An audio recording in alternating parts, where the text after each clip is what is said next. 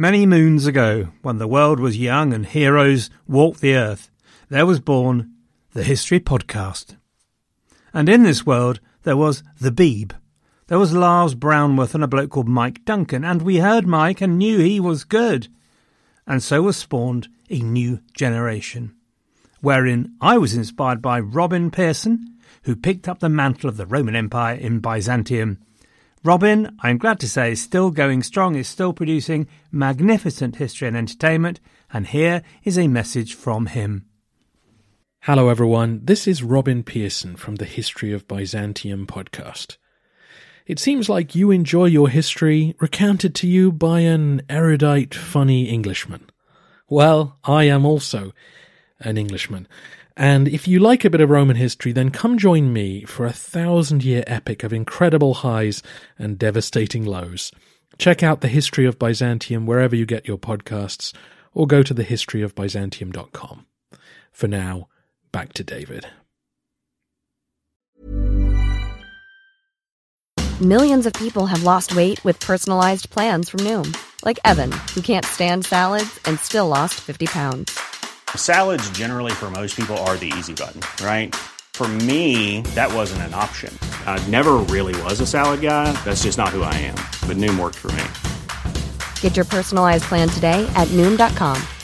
Real Noom user compensated to provide their story. In 4 weeks, the typical Noom user can expect to lose 1 to 2 pounds per week. Individual results may vary.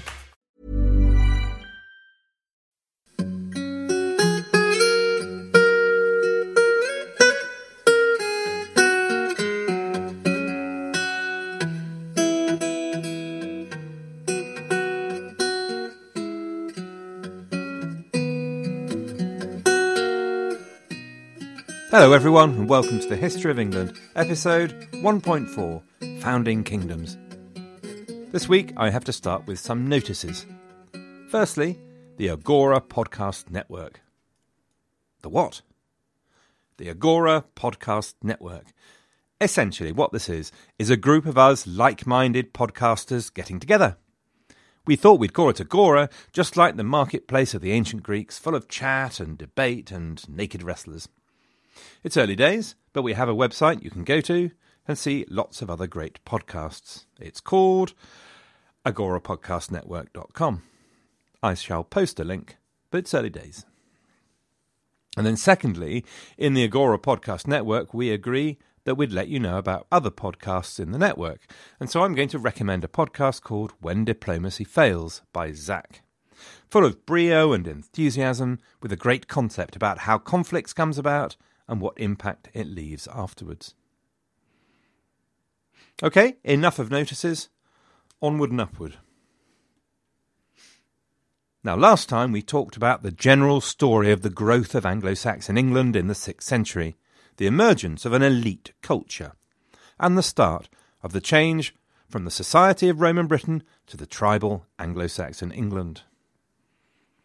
Over the next few episodes, we're going to travel through the wonderful, diverse 7th and 8th centuries, with all their political and religious meatherings. Walking through the 7th and 8th centuries, folks, is like walking through an old and deep forest on a sunny summer's day. For much of the time you are sunk in gloom, it's difficult to see, you rather guess what's going on from the movement of the trees and the wind and the birds and the bees, until every so often you come out into a clearing and a blaze of light, before travelling once more into the gloom. Slightly melodramatic of me, but hopefully you get the point. Sources and information are patchy. Just to give you the big picture then, before we dive into the forest. The period is all about how a patchwork of tribal communities and petty kings coalesce into a more structured England, with 7 leading kingdoms, often sexily called the Heptarchy. At the same time, lots of exciting things are going on. England is turning Christian again. English is being written down. The Anglo-Saxons are discovering, like the rest of Europe, that the Romans were really cool and they'd like to copy them a bit. And anyway, they had to find a way to organise themselves more effectively than as a bunch of hairy-arsed blokes with spears and their families. And so lordship and kingship begins to change. And we begin to see changes slowly appearing in the economy. So, into the forest. Last week we talked about the tribal hidage, which gave us a picture of a wide range of different Anglo-Saxon communities and petty kingdoms. So at the start of the 6th century, 500 plus sort of thing, the heptarchy doesn't exist. The heptarchy is not even a twinkle in the collective Anglo-Saxon eye. But what follows will almost inevitably be a flurry, a cascade of place names and obscure Anglo-Saxon names. And so I feel the urgent and burning need to have something of a geography lesson to help you put those names and places in context. And so I'm going to deliver that geography lesson structured around the kingdoms of the heptarchy, because that'll serve us in good stead for the next couple of centuries and beyond. I'd ask you good folk of England to remember that the history of Anglo-Saxon England addresses a global audience. I'll ask for your forbearance. Or global at least, in the sense there's a bloke on holiday in Italy at the moment. At the same time, we'll cover each region's foundation story, as it were. So as the kingdoms of the heptarchy emerged, they described their own history, their own creation stories, if you like. And these have come down to us, sometimes in fragments from Bede, sometimes from the Anglo-Saxon Chronicle. Nowadays, historians are deeply, deeply sceptical about how much of these stories can be relied on as historical fact. Early Anglo-Saxon England was, of course, illiterate, so the stories could reflect surprisingly accurate traditions, carefully passed down from bard to bard. Or they could reflect warped legends, but reflecting a kernel of truth. Or they could be total hogwash. From them, at least, though, we can find out what the later states thought of themselves, because their creation stories reflect a kind of back formation, the kings of the 8th century inventing a glorious golden past for themselves to the glorification of their dynasty. In fact, it's absolutely for sure that some of those stories are just that, stories. After all the dynasties trace a descent from a pagan god of some kind, which is unlikely. Not impossible, of course, but even more unlikely than winning the lottery. And as I note personal cost, that is pretty unlikely. Starting with the geography then, one of the first things to note is that the geography of England had some significant differences to the modern map, which is almost never shown on historical maps, although it is of course shown on the map which I have helpfully provided on the website. These differences mainly concern the coast. You just have to remember that relatively little drainage or coastal flood defence has taken place, so when we talk about East Anglia, remember that the fens are pretty much impassable and infertile, covered with swamp, rather than massive super-efficient farms of black soil. Ely literally sits on an island. The Somerset Levels, into which Alfred will one day flee, is exactly the same. Most large rivers will have much of the same issue. Rather than running in nice, neat, controlled channels, they'll flood, or have large alluvial terraces. The northeastern estuarine river, the Humber, and the area around York in particular is marshy, liable to flooding. The southeast coast looks a little different, less deposit from LSD. Since we mentioned the Humber, let's start there, because the river in the north of England forms one of the major divisions in English history for many centuries, some would say to the current day, and finding it on the map will be of enormous benefit to you. Bede himself in the 8th century divided his narrative into the Southumbrians and the Northumbrians. The first name didn't catch on, but the second did. The Humber estuary is on the northeast coast of England and today separates a grieving world from God's own county of Yorkshire. Northumbria is a big part of the history of early Anglo-Saxon England, but obviously it's deeply anachronistic to talk about the big towns at this particular point since they don't exist, but it won't be long before the city of Yorforic, the Roman Eboracum and future York, is the most important city in Northumbria, capital of the north, as it were. According to tradition, as Bede related, Northumbria was settled by the Angles. North of the River Humber in northern England, tradition had it that all the royal dynasties traced themselves back to a chap called Ida and his grandfather Eosa in the early 6th century.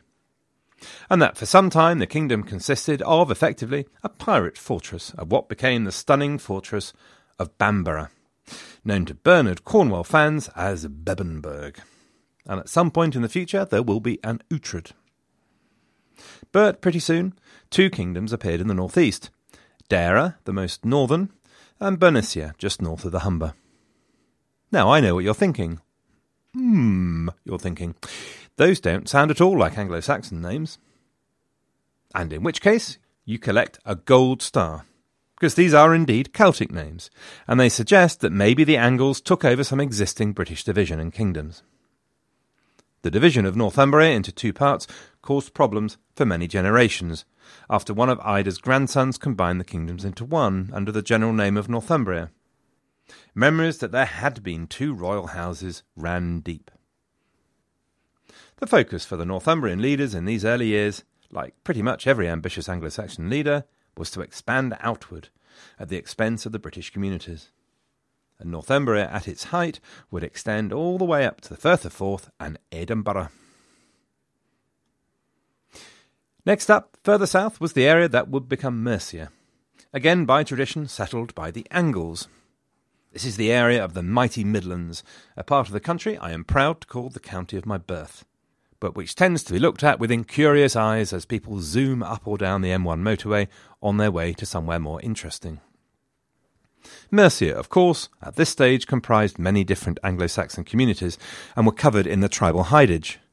But broadly, it was bounded in the north by the Humber, in the west by Wales, in the south by the River Thames, and in the east by East Anglia, modern Norfolk and Suffolk.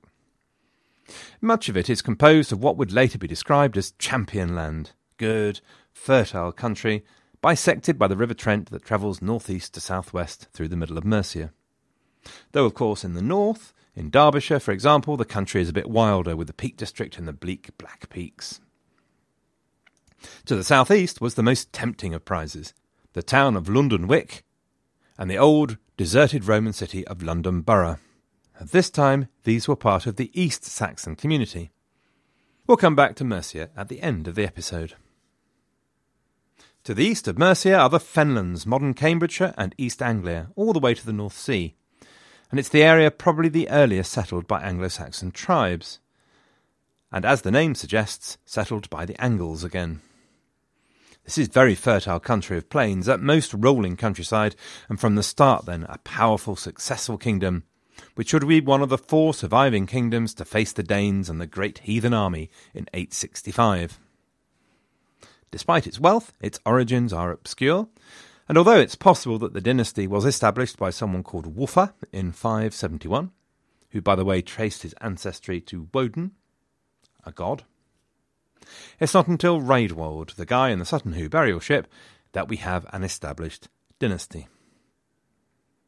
OK, sadly this is turning into something of a slog, and I'm quite relieved that Anglo-Saxon England wasn't called the Duodecarchy or something, but hopefully you're still with me. We've knocked off Northumbria right in the north and northeast, Mercia in the middle down to the Thames Valley, and East Anglia in the east. 3 down, 4 to go. We should nip down first to the far southeast of England, to Kent. It was here that tradition has it that the first Anglo-Saxon invaders arrived. These were Hengist and Horsa, who fought the British king Vortigern. Historians note sceptically that Horsa means horse, and Hengist means stallion. So, something smells fishy, and it could all be pony nuts. According to Bede's famous passage, this is where the Jutes ended up, along with a patch of land in Hampshire and on the Isle of Wight. And Kent does indeed, very early on, show a distinctive culture from the rest of Anglo-Saxon England, but much of this owes less to the Jutes and more because of the Kingdom of the Franks, modern France, of course, which was just across the Channel. Trade and cultural and political links were close between Kent and the ruling dynasty of the Franks, the Merovingians. In fact, it is 3 generations before we can be sure of a Kentish character that probably really did exist. A man called Jormeric, father of the Athelbert, who was pretty solidly Lord of Kent in or around 560. Whether you describe Athelbert as a king so early is moot, but certainly later generations described him thus. The evidence of the first written law codes and a relatively orderly royal succession point to a well-organised and well-administered kingdom. And so, for example, it was Kent that St. Augustine chose when he set up his Christian mission in 597. Kent took the earliest lead in setting up a high-quality coinage in the late 6th century, modelled on the Merovingian coins from the continent. As time went by, however, their geographical position became a bit less of an advantage, because it faced competition for trade from places like Ipswich, London, Southampton, and it was hemmed in politically by Mercia to the north and Wessex to the west. One kingdom Kent was able to dominate for many generations, though, was that of the East Saxons, modern Essex on the east coast north and east of London, and until the 8th century, including London, before the Mercians nabbed it off them. At various times, the control of the Essex kings ran over Hertfordshire, Middlesex and Surrey, but their control was usually transitory. It seems as though their first leader, Sabert, established his kingdom in 604, and was one of the earliest rulers to accept Christianity. The second arrival specifically noted by the Anglo-Saxon Chronicle was a chap called Aelle in 477. His arrival is all very traditional and formulaic. 3 ships, 3 sons. Big battles with the British at places with dodgy names, in one place named after his own son. However, Bede credits him with founding a kingdom that certainly did exist, the land of the South Saxons, nowadays called Sussex, on the south coast of England. Who knows if Aelle actually existed, but nonetheless he forms an ancient and powerful tradition for the kingdom that remembered him. The next South Saxon king we know anything about, though, doesn't appear until the late 7th century, 150 years later. Now, the South Saxons will always be also-rans. To the north of Sussex, the Weald formed an almost impenetrable geographical barrier. OK, so we're now almost there. We have Northumbria in the north of the Humber estuary, all the way up to Edinburgh. Mercia in the middle and west to Wales. East Anglia in the east, just above the East Saxons in modern Essex and London. Then Kent in the far southeast. South Saxons just along the south coast from Kent, which leaves us with one more, Wessex. In fact, the next recorded arrival after Aelle is our very own Cerdic and his son, the guy to whom, through many deviations and peregrinations, the current monarchs supposedly trace themselves. Now, since he's supposed to be the founder of Wessex, the Anglo-Saxon Chronicle is keen to tell us all about him.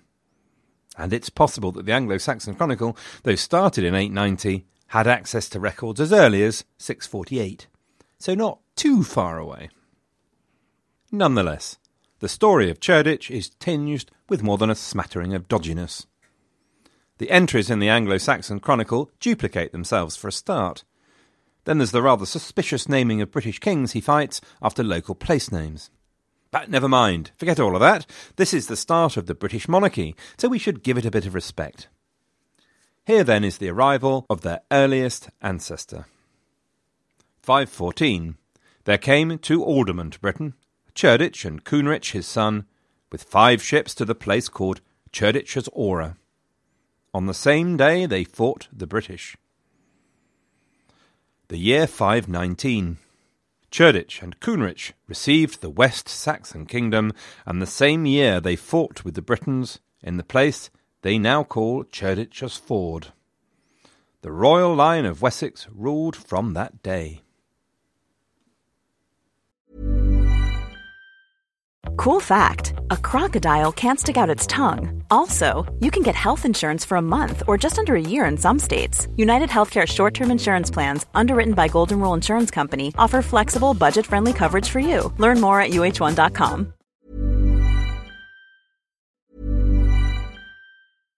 Hi, I'm Daniel, founder of Pretty Litter. Cats and cat owners deserve better than any old-fashioned litter. That's why I teamed up with scientists and veterinarians to create Pretty Litter. Its innovative crystal formula has superior odor control and weighs up to 80% less than clay litter.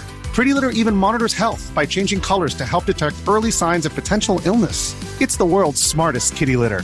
Go to prettylitter.com and use code ACAST for 20% off your first order and a free cat toy. Terms and conditions apply. See site for details. Mom deserves the best, and there's no better place to shop for Mother's Day than Whole Foods Market. They're your destination for unbeatable savings, from premium gifts to show-stopping flowers and irresistible desserts. Start by saving 33% with Prime on all body care and candles. Then get a 15-stem bunch of tulips for just $9.99 each with Prime. Round out Mom's menu with festive rosé, irresistible berry chantilly cake, and more special treats. Come celebrate Mother's Day at Whole Foods Market. Now, the spooky thing about this is that even Bede admits they didn't call themselves the West Saxons at the time. Cerdic, if he existed, actually led a tribe called the Jewissa. Then, more spookily still, Cerdic is not a Saxon name, it is in fact a British one. Despite that, at the same time, two of his kinsmen, apparently, Stuff and Witgar, apparently conquered the Isle of Wight. But then, since this was supposed to be another destination of the Jutes, according to Bede, so are Stuff and Witgar part of the Gewissa, Saxons, Jutes, Britons? Or what, or who? It's all a little confusing. So, who knows if Cerdic is historical or not? Might be a little unlikely, but it's by no means impossible. But then, how did he get his British name? There are some options. Number 1. Cerdic might have been a member of a local British family, which had some administrative role on the South Saxon shore in post-Roman Britain. Seeing the way the wind is blowing, Cerdic threw in his lot with the Saxons, got a band of them together, and takes matters into his own hands to make his fortune. Number 2. Cerdic was a Welsh prince who'd married a Saxon. He was thrown out of the kingdom of Gwent for his Saxon sympathies and sought his fortune elsewhere. Or number 3. Cerdic was a Saxon lord, sure enough. He simply had a British mother, and so got his name that way. The other little factor to throw into this particular pot is that the centre of the early West Saxon kingdom will become Dorchester-on-Thames on the Upper Thames.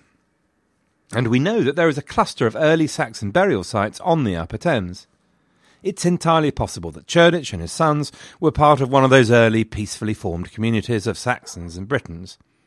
And this invasion was simply the expansion and growth to dominance of an existing community, rather than migration from overseas. Because of the Anglo-Saxon Chronicle, which was a document commissioned by a king of Wessex and ancestor of Cerdic, we get a lot more of the story about the success of the Jewissa than any of the other early tribes.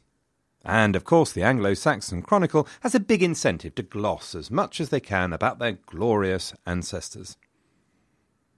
Just to cover the geography lesson bit, the Thames runs from the east coast through London all the way to Gloucestershire in the west of England, and Wessex comes to cover all the land south of the River Thames, west of the South Saxons in Sussex. There are important exceptions. The latest survivals in England and in the far southwest in Devon and Cornwall. There, the old British tribes will maintain their independence into the early years of the 9th century, so for some time yet. So, the Chronicle records the victories and squabbles of the Jewissa through the 6th century as they apparently seek to conquer British territories to the west and southwest. The truth is that Wessex, despite the Anglo-Saxon Chronicle, is hardly more than top of the 2nd Division behind Mercia and Northumbria until the Vikings arrive to shake everything up. It's not clear from the sources we have, but the likelihood is that just as pre-Mercian Mercia is a mass of smaller Anglo-Saxon tribes and communities, collections of our heisters from the previous episode, the pre-Wessex Wessex is much the same. It's entirely possible that the shires of Wessex, Somerset, Wiltshire, Hampshire, Dorset, and so on, reflect tribal divisions that slowly come to recognise the same overlord. Certainly the tribal Hyditch records has folk such as the Meonwara in Hampshire that appear to have been independent at some point. Bede himself talks about overlordship when he wrote about the position of Bretwalda. Bretwalda is an old English word that means something like wide ruler, so a hop, skip and a jump away to overlord. Bede wrote about the early Anglo-Saxon leaders being kings, but seriously, in the 6th and early 7th centuries, we're talking very much about lordship and tribal leaders more than we are kings. The process that produces kings, as we mentioned last week, is the process by which all these disparate groups come to recognise overlords and thereby come together into 7 entities that structure themselves under kings. In the structure of dependence and tributes, overlordship is acknowledged in a well-known passage where Bede wrote that up to his day in the mid-8th century there had been 7 Bretwalda. Bretwalders held imperium, leadership and power, over all the other Anglo-Saxon rulers of England. The type of leadership Bede's Bretwalders show is very typical of early overlordship at all levels, because by and large the Bretwalders had nothing like the kind of men, material and ambition to create a close system of control and government. At best, it was a question of tribute, and at worst, simply an acknowledgement of a moral leadership, an honorific, if you like.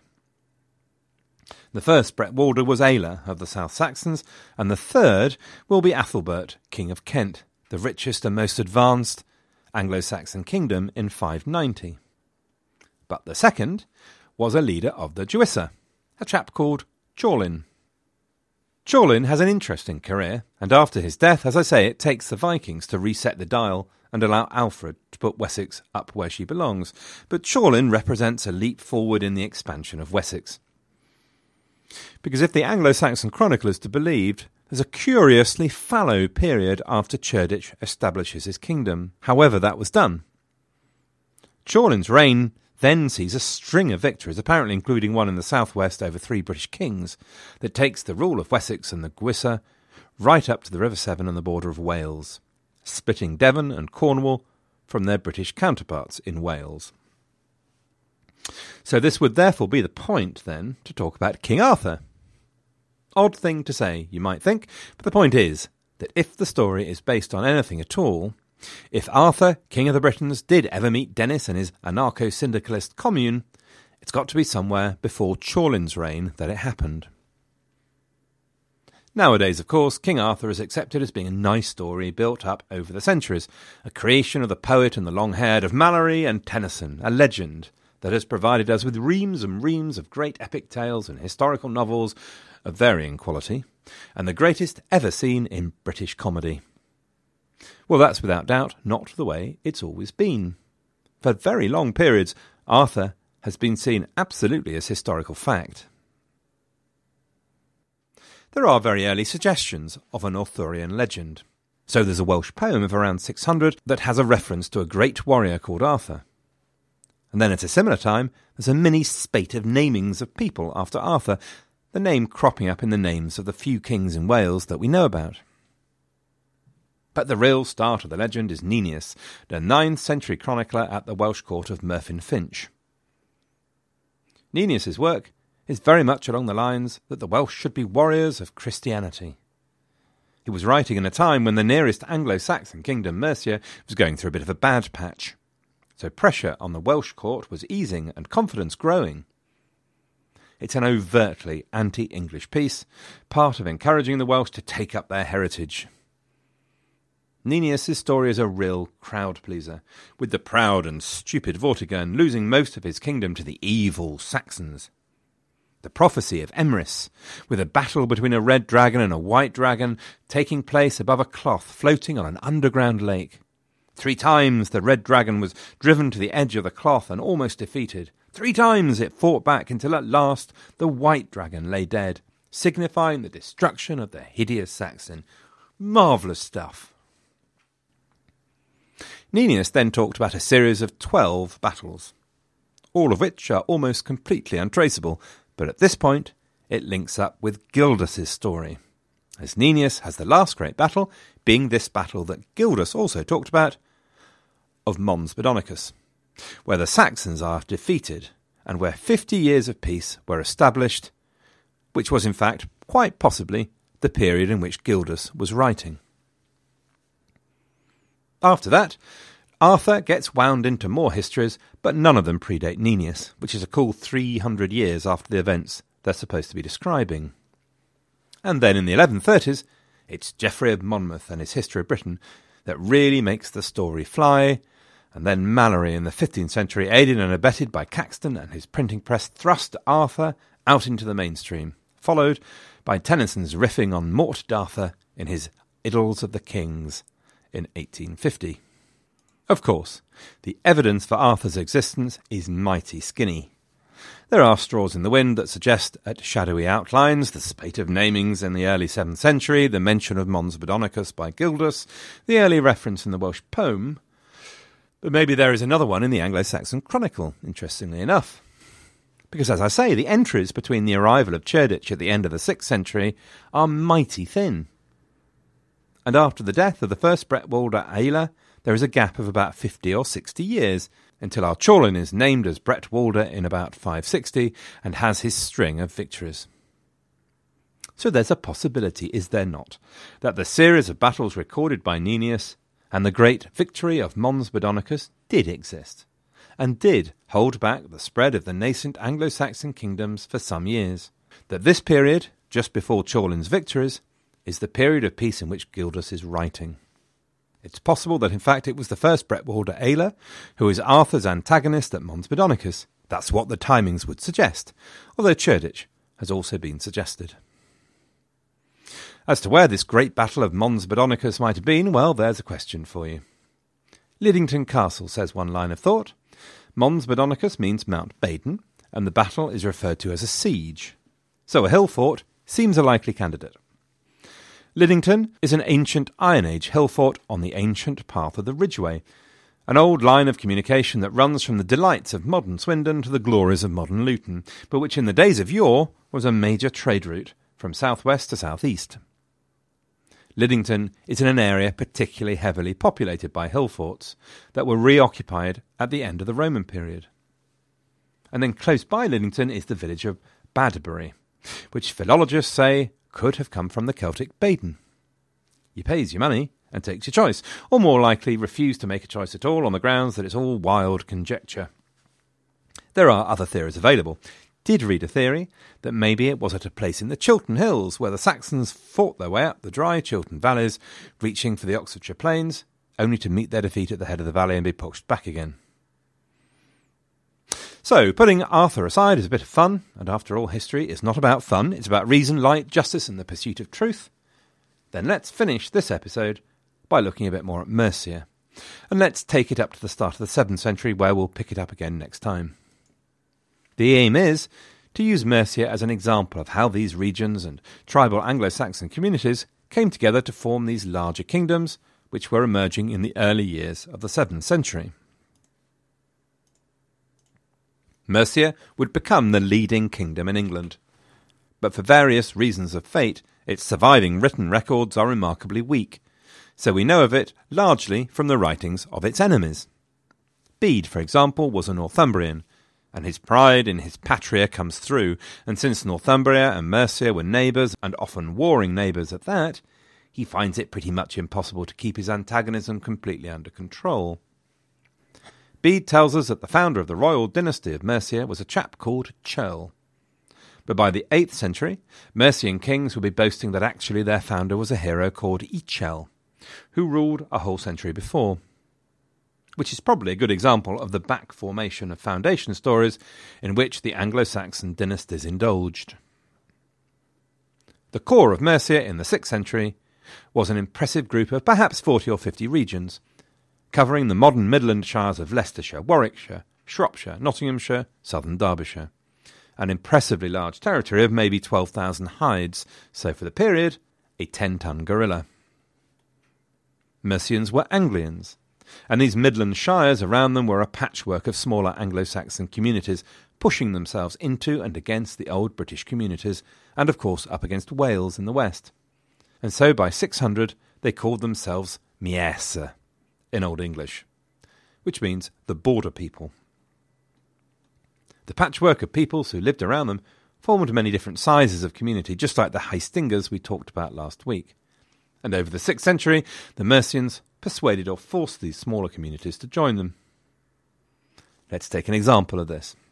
So, on the River Tame, not to be confused with the River Thames, in a place called Tamworth today, were a group of folk who called themselves the Thomasiten, which means folk settled on the River Tame.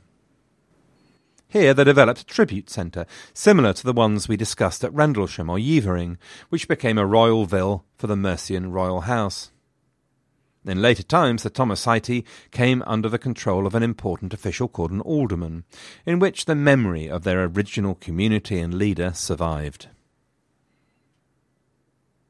There's another little group called the Harepingas, at a place now called Repton, which would be an important monastery patronised by the Mercian royal house. So in some way, these local strongmen who bossed these small communities had been persuaded to come under the protection of the Mercian guerrilla.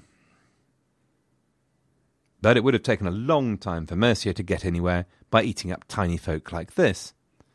And around them were a couple of much greater communities, who by the end of the 6th century were thinking of themselves as kingdoms in their own right. The Howissa, centred on Worcestershire, Gloucestershire and Warwickshire in the southwestern Midlands, appear in the tribal hidage with a substantial 7,000 hides. But by the start of the 7th century, the kings of the Howissa were paying tribute to their Mercian overlord. The theory is that this may be connected with the pressure from the south of Chorlin and the West Saxons, who, as we've said, win that big battle against 3 British kings in 577. So maybe the Howissa didn't like the look of the cut of the collective West Saxon jib. After all, they weren't Angles like the Howissa were. And maybe the Howissa appealed to big Mercian brother for help. However, the Howissa kept their titles as kings, but they're clearly sub-kings under the Mercian king. Until in the 8th century, when a king of Mercia called Offa decided that one king is quite enough, that over in super-cool modern Francia on the continent, emperors like Charlemagne don't suffer sub-kings hanging around. And so Offa persuaded them that the title of alderman was perfectly grand enough. And there's a similar story to the Howissa of the Maegenseiter, a large petty kingdom centred on Herefordshire. And so as they took over folk of these sizes, Mercia grew very rapidly. Until we come to the first Mercian king, we can really verify a man called Penda. Over the next 2 episodes, we'll talk about the 7th century through the eyes of your man Penda, the last great pagan warrior king. Hurrah! So until then, everyone, good luck and have a great fortnight.